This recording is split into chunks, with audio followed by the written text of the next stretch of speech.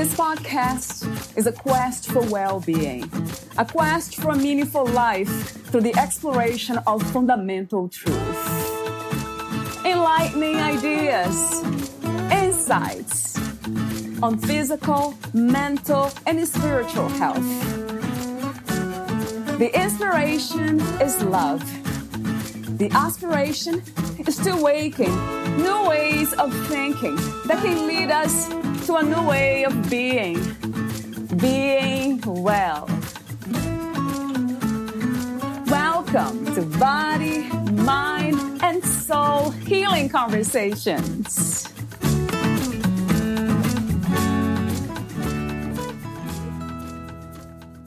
Is mold making you sick? Do you have mysterious health problems with no explanations? Mold can lurk without a trace or a scent. If this is happening where you spend time, you could be sick from mold and not even know it. Health problems from mold range from fatigue and frequent infections to kidney disease and even cancer. Find out how to spot mold sickness. Use Dr. Jill Krista's questionnaire to see if you're an unsuspecting target of mold. In her work, Dr. Jill Krista gives us the 5 proven tools to start our recovery from mold sickness. Learn what mold experts know. Arm yourself with reliable, effective ways to conquer mold, including which foods to eat, which ones to avoid, herbs that help, and more. Valeria interviews Dr. Jill Krista, the author of Break the Mold: 5 Tools to Conquer Mold and Take Back Your Health. Dr. Jill Krista is a naturopathic doctor and one of the leading experts in the treatment of mold-related illnesses. Not only from her 20 years working with patients, but because toxic mold sprouted in her own home. That experience inspired her to write a book, Break the Mold. It clearly and simply outlines the tools that everyday people can use to conquer mold. Dr. Jill also trains doctors to become mold literate and supports mold canaries through her membership portal. Her motto, Break the Mold, Take Back Your Health. Meet Dr. Jill on drkrista.com. Here is the interview with Dr. Jill Krista. In your own words, who is Jill Krista? Oh, I'm a big ball of light. Yeah, I put a lot of intention in beaming and uncharging my inner light and then beaming it out in whatever way that means. If that's cooking food or helping patients or, being with my family or being outdoors, I put a lot of intention into that. So I'm going to manifest, and I'm a big ball of light. So we'll be talking in a moment about some topics in your book, Break the Mold: 5 Tools to Conquer Mold and Take Back Your Health. But before that, I have these warm-up questions, as I mentioned off record. The first one for you, Dr. Jill, is the meaning of health. How do you define health? What is to be truly healthy to you? I am so glad you asked this question because it's so much more than physical wellness. The way that I was trained as a naturopathic doctor was quite holistically. That was one of the tenets that drove, even how we looked at certain diseases or pathologies. It was to look at the whole person. So that means body, mind, spirit, the full gamut. So there's a physical body, an emotional body, a spirit body, a mind. So looking at all of those aspects, and true health is where you have balance in all of those places. And I often ask a follow-up question, what does it look like to be balanced? Is that possible to be balanced all the time? Oh, I don't think so at all. Right. And, that's what the idea of coming to a doctor or, doing your own personal work or those kind of things. It's to get a toolbox so that you can constantly tweak and adjust your leanings in all of those different bodies, all of those different aspects of health. So I feel like health is really just kind of making adjustments. And the biggest one is on the inside. I love the idea of, as you love inside, you heal the inside, and that emanates out to your people, but first through your physical body and your health. So I think it's a balance is an ever adjusting dance. And speaking of working on the inside, what is spirituality to you? Connection. Yeah, connection with whatever people want to give the name of something greater than ourselves, whether that's God or spirit or source or creator. I think that's keeping that connection. There's a saying from Christianity that if you feel like God is far away, you can be sure who moved. And I love that. I mean, I sometimes when I'm feeling separated and not connected, I'm like, oh, okay, I'm the one that needs to make the adjustment here. Yeah. I love the way you said in your book, you say healing is messy. That's cute. So, and you also say that healing from chronic diseases is different from healing from acute diseases. So my question is, what's healing to you and how is it different, the kinds of healing? Yeah, so an acute illness, if you think of getting a cold, usually you have to kind of hole up, not eat much food, drink a lot of water, get a lot of sleep, not move your body much, go into a rest mode so that your body can do what it needs to do. And healing then is coming out of that possibly even better. So definitely to the place where you were before you had that acute illness, but possibly even better than when you went into that acute illness, because acute illnesses are a grand opportunity for us to clean our bodies. So you get a fever and you get to sweat out toxin and you don't eat much. So you get to rest your organs and they get to detoxify things that they can't get to on a daily basis when you're continuously eating and going through stresses and maybe not sleeping the best, maybe not breathing fully, all of these different things. And a chronic illness doesn't follow those same rules. And it's been just from working with patients who are frustrated that they don't get to just cuddle up on the couch under a blanket and get better. Right. When you're healing from a chronic illness, it's more of a fight. It's more of a push, and pushing yourself to eat the green vegetables, pushing yourself to get to bed on time, pushing yourself to move your body in any way that you can do it. Even if you're bedbound, doing toe points and flexes and, lifting your legs and lifting your arms, lifting your neck or your head. And, so all of these different things that even if you're bedbound, moving is important. And that's been frustrating for my patients that have been bedbound or wheelchair bound, is that, wait a minute, I don't get a break because I'm this affected. I should be the one who gets the break. And eventually systems do start running better, but it can be very messy. Like I have a picture in my book of a graph that I I've written it for so many patients that I thought, I better just put this in my book. And it is, this idea of that healing works in this linear way, that as you make the right steps, you get rewarded with improved health at the same pace or the same measure. And that just isn't the way that it works. And that can be frustrating for people. So if they're doing all of the hard work and they're starting to have a bad skin rash, well, that doesn't feel like a reward for all the hard work.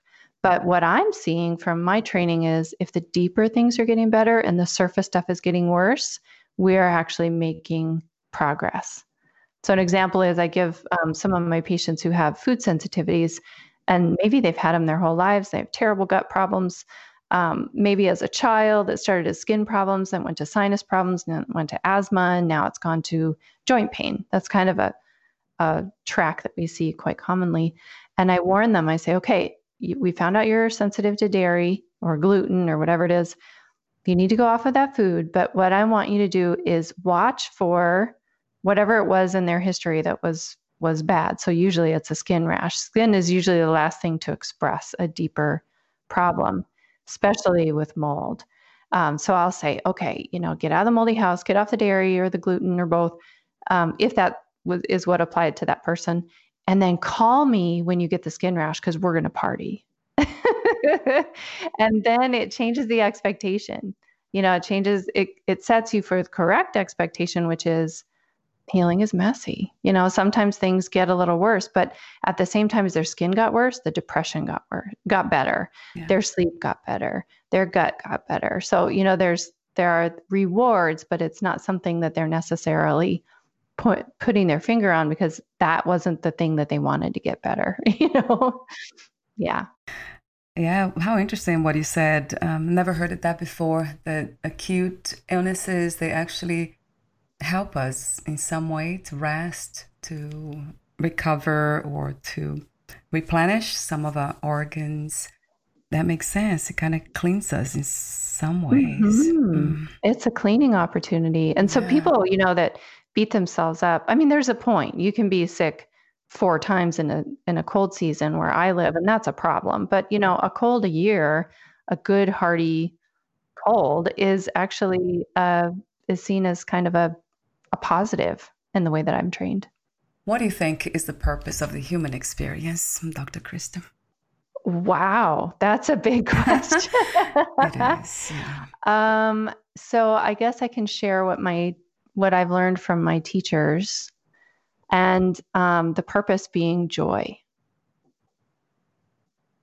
Wow. In silence, period. Right. Yeah, right. What do you love most about being a woman? Oh, wow. I think it's 2-pronged. Well, actually, it's 3-pronged. So it's complete essence of the Virgin, the Mother, and the Crone. Just that we get to go through all of those really cool phases in our lives and get to live each of them fully if you're lucky. And so you get to almost be 3 experiences in one body, which can be frustrating when there's hormone changes and all those things. It's true. Yeah. But what a cool experience to be able to give birth and, and to have sex first, to create the child. That's a lot of fun as a female, but, and then to be able to be a mom and move into a crone phase, which is what I'm moving into right now with my life. And it's just really amazing to watch how many me's I've been. And I think that women get more experience to do that than men do. Have you had any challenges for being a female, being a woman? Oh, yeah. Right. Definitely. And that's where I think I get some of my sense of humor. That's very helpful, for sure. Yes. Right. Mm-hmm. Would you like to disclose some of them, those challenges? Well, I think I can bring it back around to mold, where when I was working with patients who had mold in their home, and we had narrowed everything down to this is something in their environment. That I had patients that were doing everything perfectly, 110%, hardest working patients that I've ever had. And they were still struggling. And so it's like, okay, this has to come down to something in your home. And I'm very lucky to live in a smaller town, and I got to do home visits for some of my sicker patients.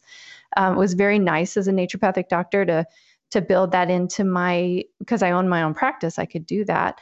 I could build that in. And it was astounding to me after we found out there was some sort of mold or water problem in the home, calling in contractors and inspectors that were men. It tends to be a male-dominated world, and being completely blown off because I didn't have the language. I didn't know anything about construction. And in one of those patients, this ended up being a 10-year exposure that just never got addressed. And it's a heartbreaker because, I feel like if I was a man, would that have taken that long? Because it was talking to people in a man's world. And, medicine is very much a male-dominated world as well. So I was kind of used to that in medicine, but I was really convinced that I didn't have a say in that environment. And then when it happened in my own home, I saw the same trends. And thankfully, I had been through it enough with patients that I kind of felt like, okay, wait a minute, I see what's going on here. It's just this, it's not necessarily that they didn't respect me or treat me like with manners and respect and that kind of thing. It was just that I got perpetually blown off. Yeah, that's a hard one, but. Mm-hmm. What are the lessons that you have learned from 2020? Do you have a vision for a new reality or a new world? Mm-hmm. These are fun questions. This is so much more fun than talking about mold. Well, we'll get that in a moment. Yeah. So 2020, I have spent the bulk of it. I want to say the word working, but it wasn't work. So I'm going to say putting intention into really working on on my inner light and continuing to devote time, attention, energy, resources to working on my inner self. And with the intention that as I correct the things on the inside of me, that is going to emanate out to the people around me and to the world around me. It's that whole butterfly effect kind of idea. And what I've spent the bulk of 2020 in a state of joy and bliss. And that's not normal. I would say I'm very different than a lot of people. And I'm also very blessed that I am not worried about losing my job or my finances. But what resonates with me, I've been seeking out a lot of spiritual. I started this even before 2020. So I think there was an intuitive mojo happening on the inside of me where, for the last 2 or 3 years, I've been seeking out teachers and working on energy work and spirituality and light worker, because I am a light worker. I've been called to this planet to be a light worker. How I do that is through medicine, but the what I'm delivering is deeper than that. And in that, one of my teachers has a great story that she teaches, and the take-home point is by healing what is altered inside of us, we heal the other people around us. And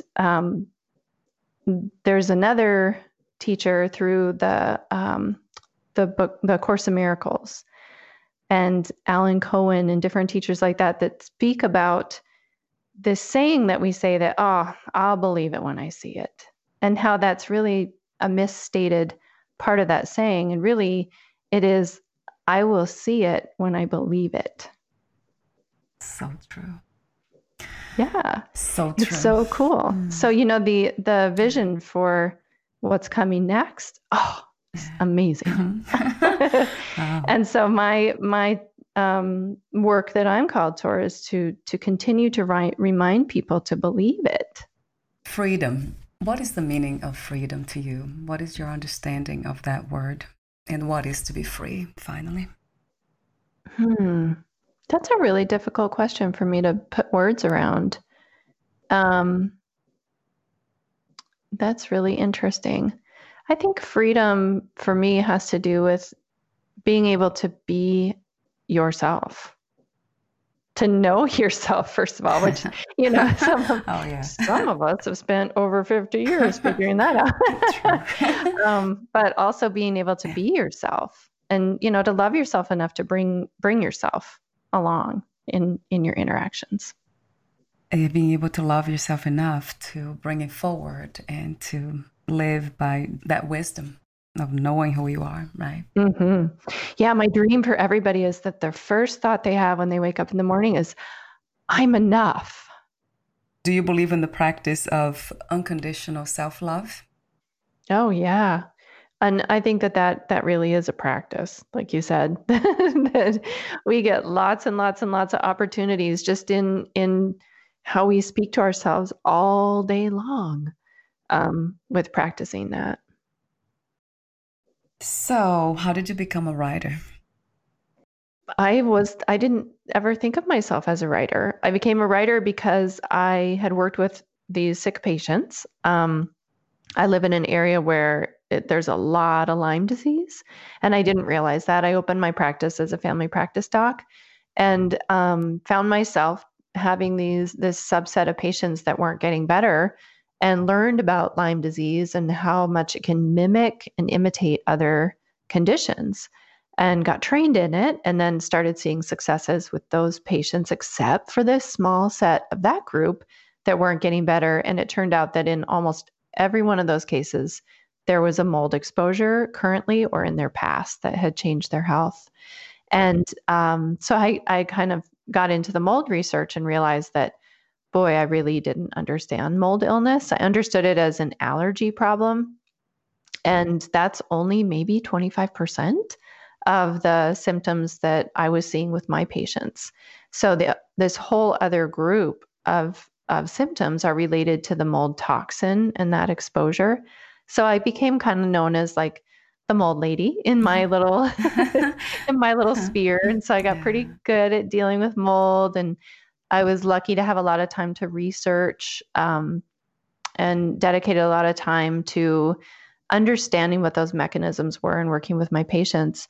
And then we had mold in our own home, and it tricked me. Like, we moved into a relatively new home. It didn't smell. That was one of the big things that was a misconception that I had, was that moldy houses smelled moldy. Well, in our case, everything was trapped behind building material. So the part that smells moldy, it has to be exposed to oxygen into the indoor air for you to be able to smell it. So in our case, we were getting slowly poisoned. I live in an area that has 4 seasons, and we moved in the fall. It was a gorgeous fall. And as we were closing up the house for winter, we were increasing very slowly our exposure to these toxins, and didn't really realize it was mold until February, when we had the flood finally revealed itself to us. And I thought, oh my goodness, I'm not going into menopause, and my kids aren't, all of these things that were happening with our family. And it was suddenly like, this is mold.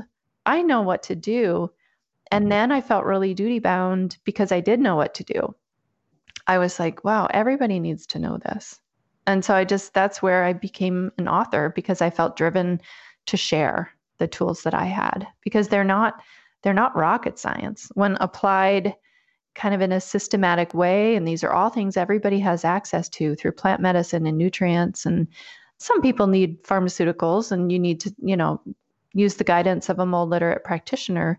But a lot of people can get better on their own with the right tools and system. So that's when I became an author. Yeah, how wonderful. I'm glad you did. Yeah, thank you.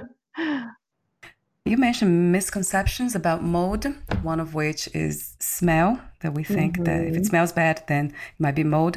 What are some of the other misconceptions about mold? I think that it's allergy only. So some people might be having sinus problems. The typical, like if you look on the CDC, their definition of mold illness is pretty much spore-based illness. So it's your body's reaction to exposure to spores.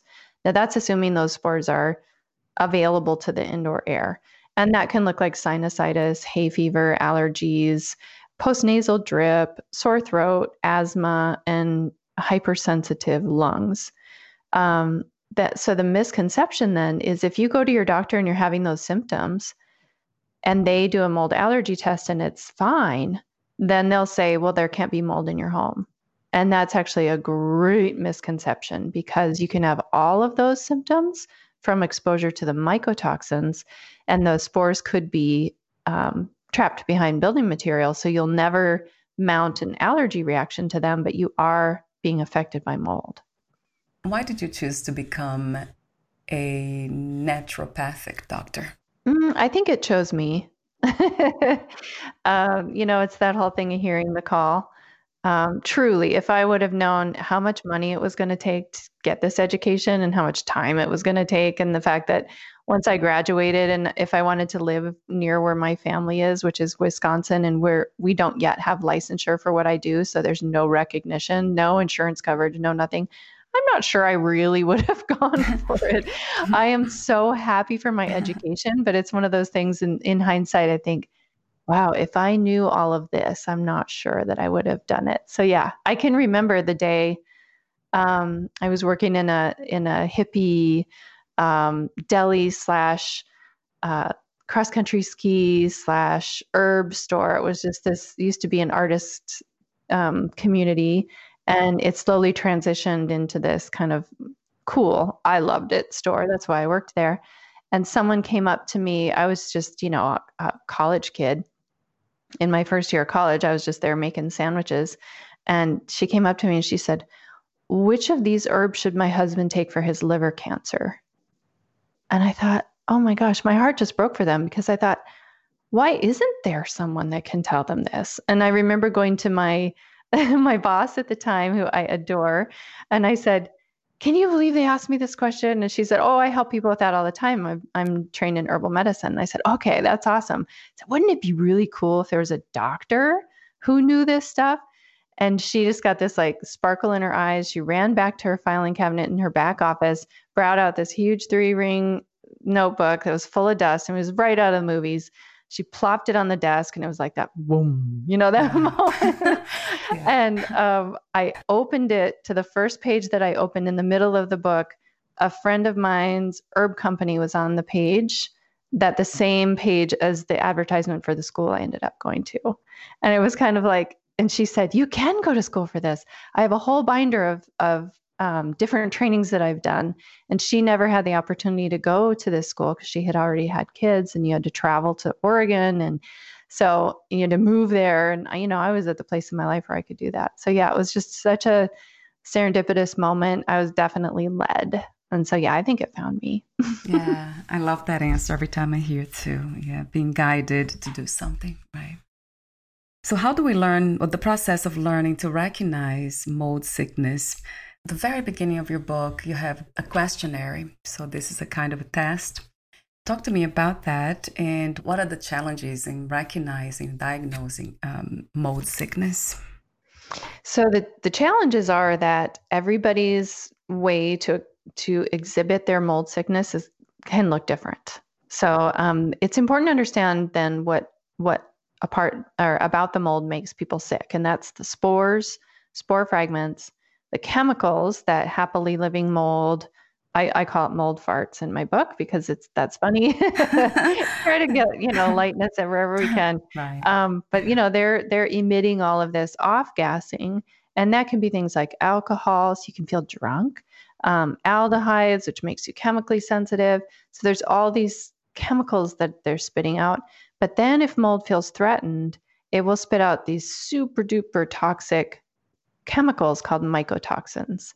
And it will do that to compete out its territory from other living things. So we're not the target. It's trying to gas bomb out other molds and bacteria that want to move into that water damaged building. But we definitely are affected by it. The intention of that toxin is to kill other living things. So when you realize that that's what the intention is, holy moly, that's big. The other thing about these toxins that makes them very poisonous is that they're lipid soluble or fat soluble, not water soluble. And what that means is that they can absorb into the body really quickly and they stay. So you can accumulate them. And the areas that they tend to absorb into are nervous system, GI, skin, organs of detoxification, and hormones.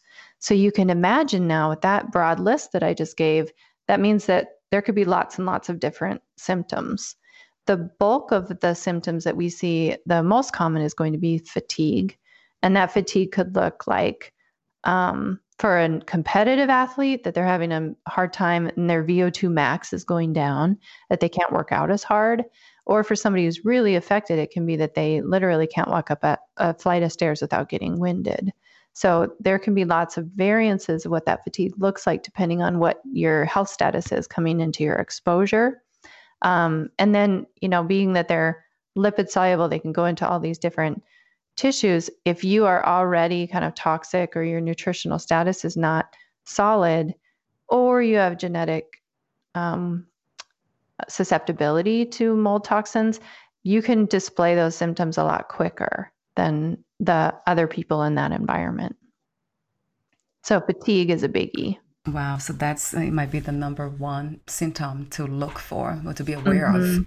I think, yeah. And what Wow. we can explain that away as all kinds of things. I'm getting older. I'm stressed. I didn't sleep very well. All kinds of different things can be explained away. And that's what we did in our own house. We were explaining away all these symptoms on other things. We were pinning them on other things so that it made sense. And yeah, mold is very sneaky. The other thing that I see a lot of people with mold have is anxiousness. And I'm careful not to say anxiety because a lot of people have an idea about what anxiety looks like a panic attack. But I'm talking about something that's just an inner sense of unsettled, restless, things aren't okay. Um, and that is consistent with almost every patient that I've worked with mold. How long does it take for the symptoms to appear? Yeah, and that's going to be different for everybody, but typically it's going to be, let's say that you moved into a moldy house and you're there, you're getting the bulk of your exposure at nighttime, when we're supposed to be repairing. And if it's a work environment, it may take a little longer, but at a home environment, that's going to be about 3 to 6 months, depending on your susceptibility, your previous exposures, your nutritional status, and, like different how you came into that exposure. Yeah, so it Yeah. depends, right? Mm-hmm. You mentioned earlier Lyme disease. So what are the differences exactly, Dr. Krista, between Lyme disease and mold sickness? Yeah, I had a very hard time figuring this out in clinic, and that's why I created that questionnaire that's in the beginning of the book. That questionnaire is my clinical questionnaire. So as you see, because you're sitting there looking at it, it's pretty detailed and it's long, and it's a lot going on in there.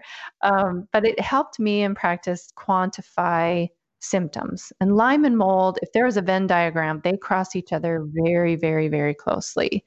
What I've learned from my teacher, Dr. Richard Horowitz, who is a genius and a Lyme father of Lyme disease, he has, by looking at his questionnaire, which is what I inspired my questionnaire, his MSIDS Lyme questionnaire, he found that the cardinal symptom that distinguishes Lyme from any other co-infections that you would get with Lyme disease is that there's a migration of your symptom.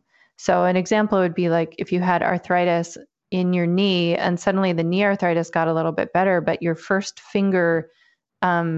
joint on your finger is suddenly swollen up.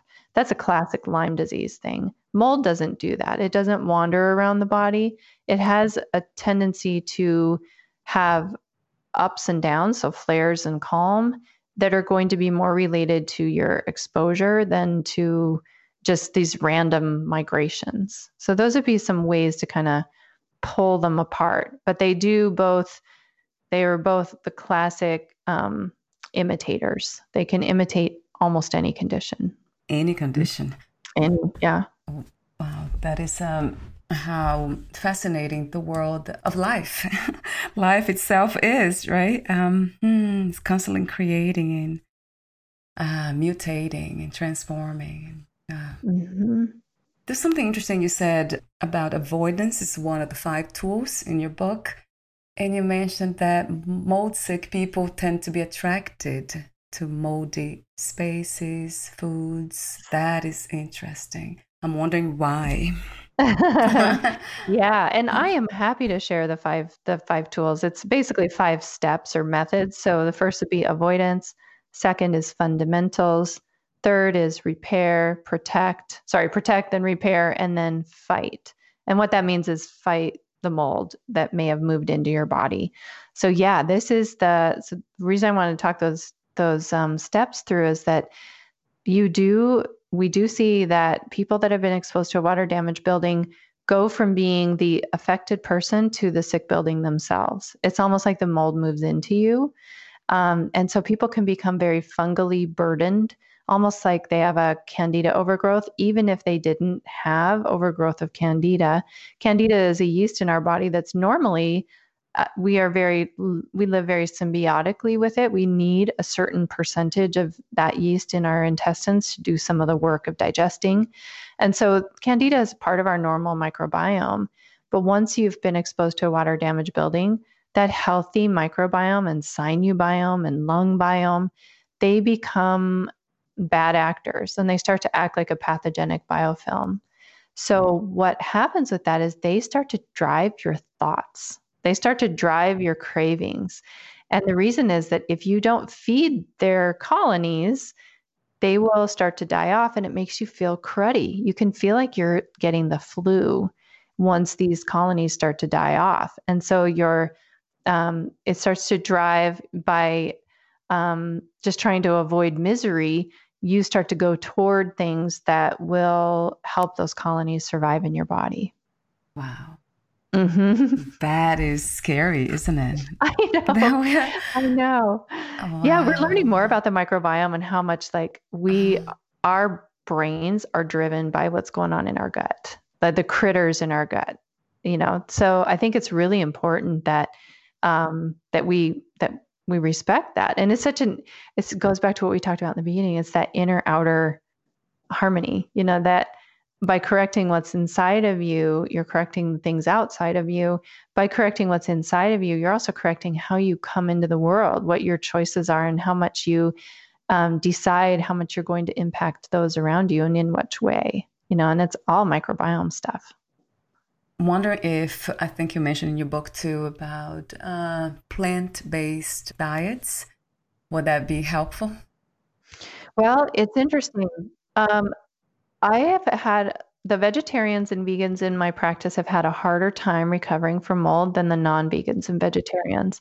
And that is it was shocking to me. And then I got into the research to try to figure out why that is. And one of the things that these mold mycotoxins can do is to impede protein synthesis. And that means skeletal muscle. That's kind of where my brain first went. But then when I really stopped to think about where are the proteins in our body, one of the big ones is heme, and that carries oxygen around. That's part of hemoglobin that carries oxygen around our bodies. Mold puts you in a perpetual low oxygen state. So the body starts to shift its fuel burning to more high protein, high fat, which seeds are a wonderful. So if you are a vegan or vegetarian listening, the ones that thrive the best ate a ton of seeds. So that's one way out of this. Right. But heme is we get heme iron when eating animal meat. And so some of my patients actually started to eat fish maybe two times a week just to get enough heme so you could get oxygen moving around their tissues so they could get their mitochondria functioning again. That is amazing. So yeah, I thought it would help actually quite a lot, but not really. Isn't that wild? Yeah. But what vegans and vegetarians have going for them is that a lot of the inflammatory problem with mold is related to arachidonic acid, which we get from eating meat. So it's kind of this catch-22, finding first of all, what's your ethical decision about what you're eating? That has to reign supreme.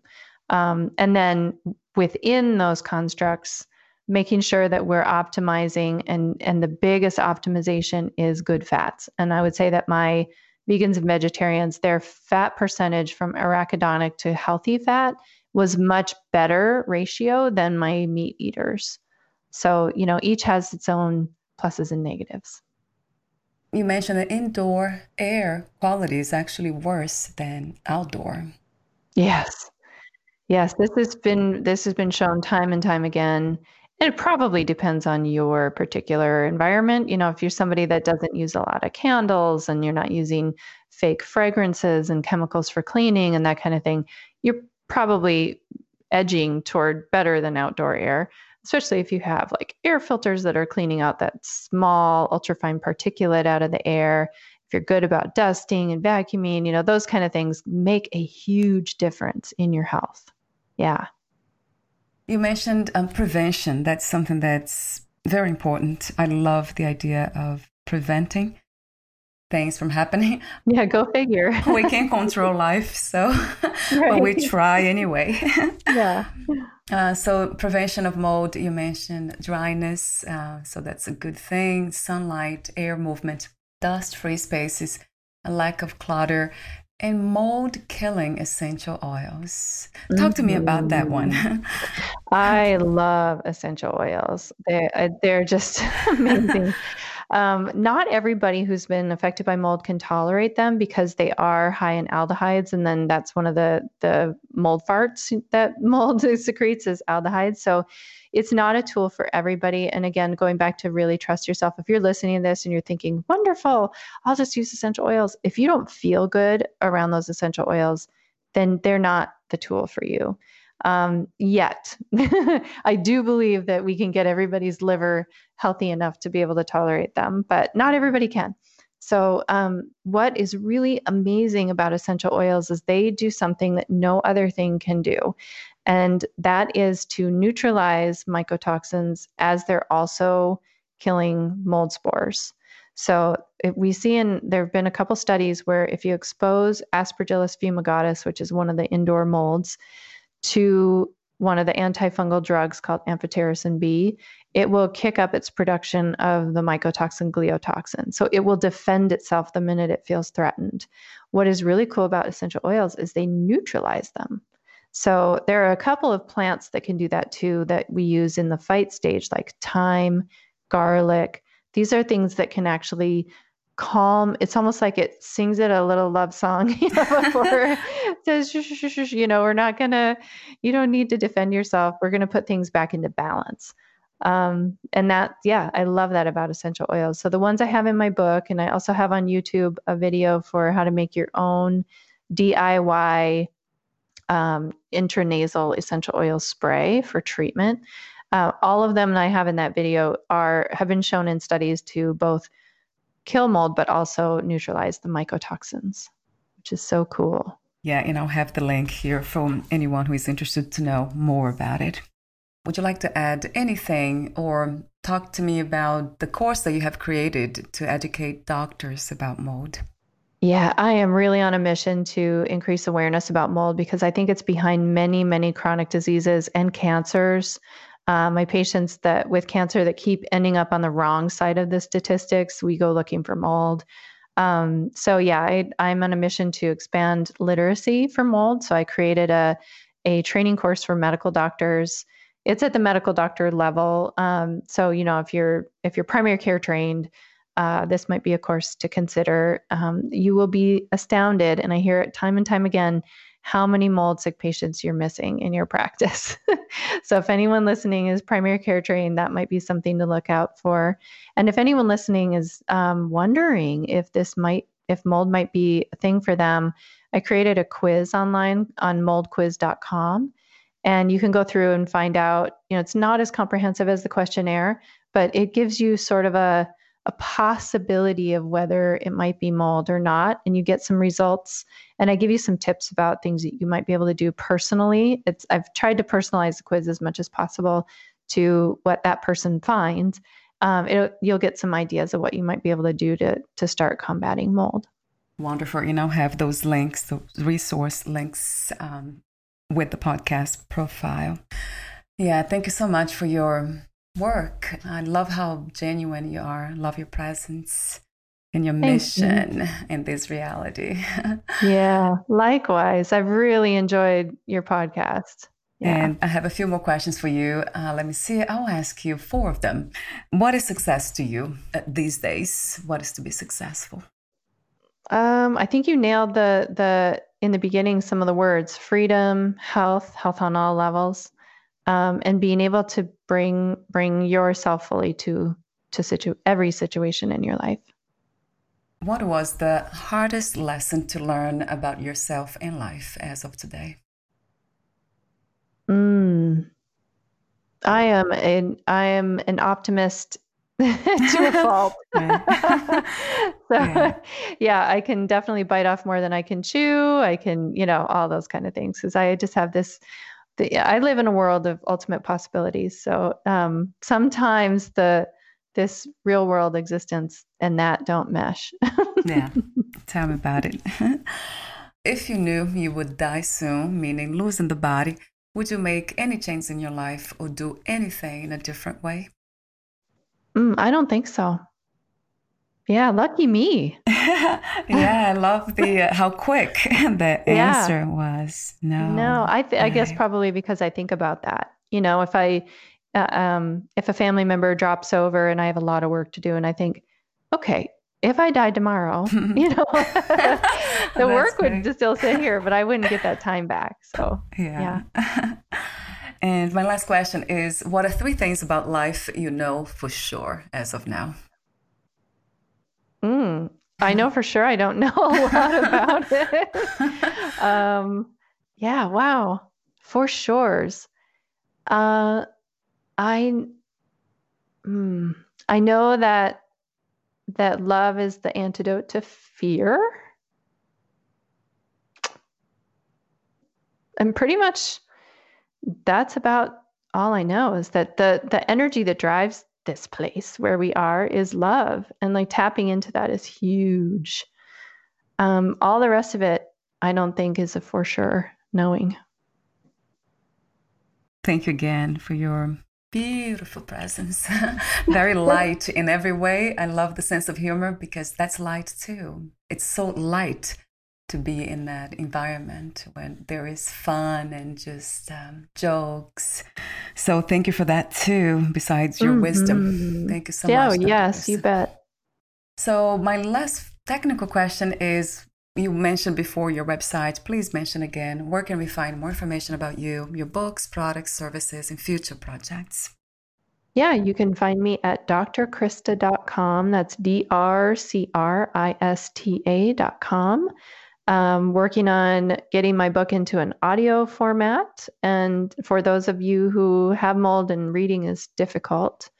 And then I'm also on Instagram, Facebook, and I try to just put out there little tidbits that I'm realize are questions that keep coming up as I work with patients and people in my membership. So I'll try to put that out there on social media. Wonderful. Thank you so much again, and we'll talk soon. Thank you very much. Bye for now, Dr. Krista. Thank you for listening. To learn more about Dr. Jill Krista and her work, please visit drkrista.com. To learn more about this podcast, please visit fitforjoy.org/podcast. Thank you again for listening, and bye for now.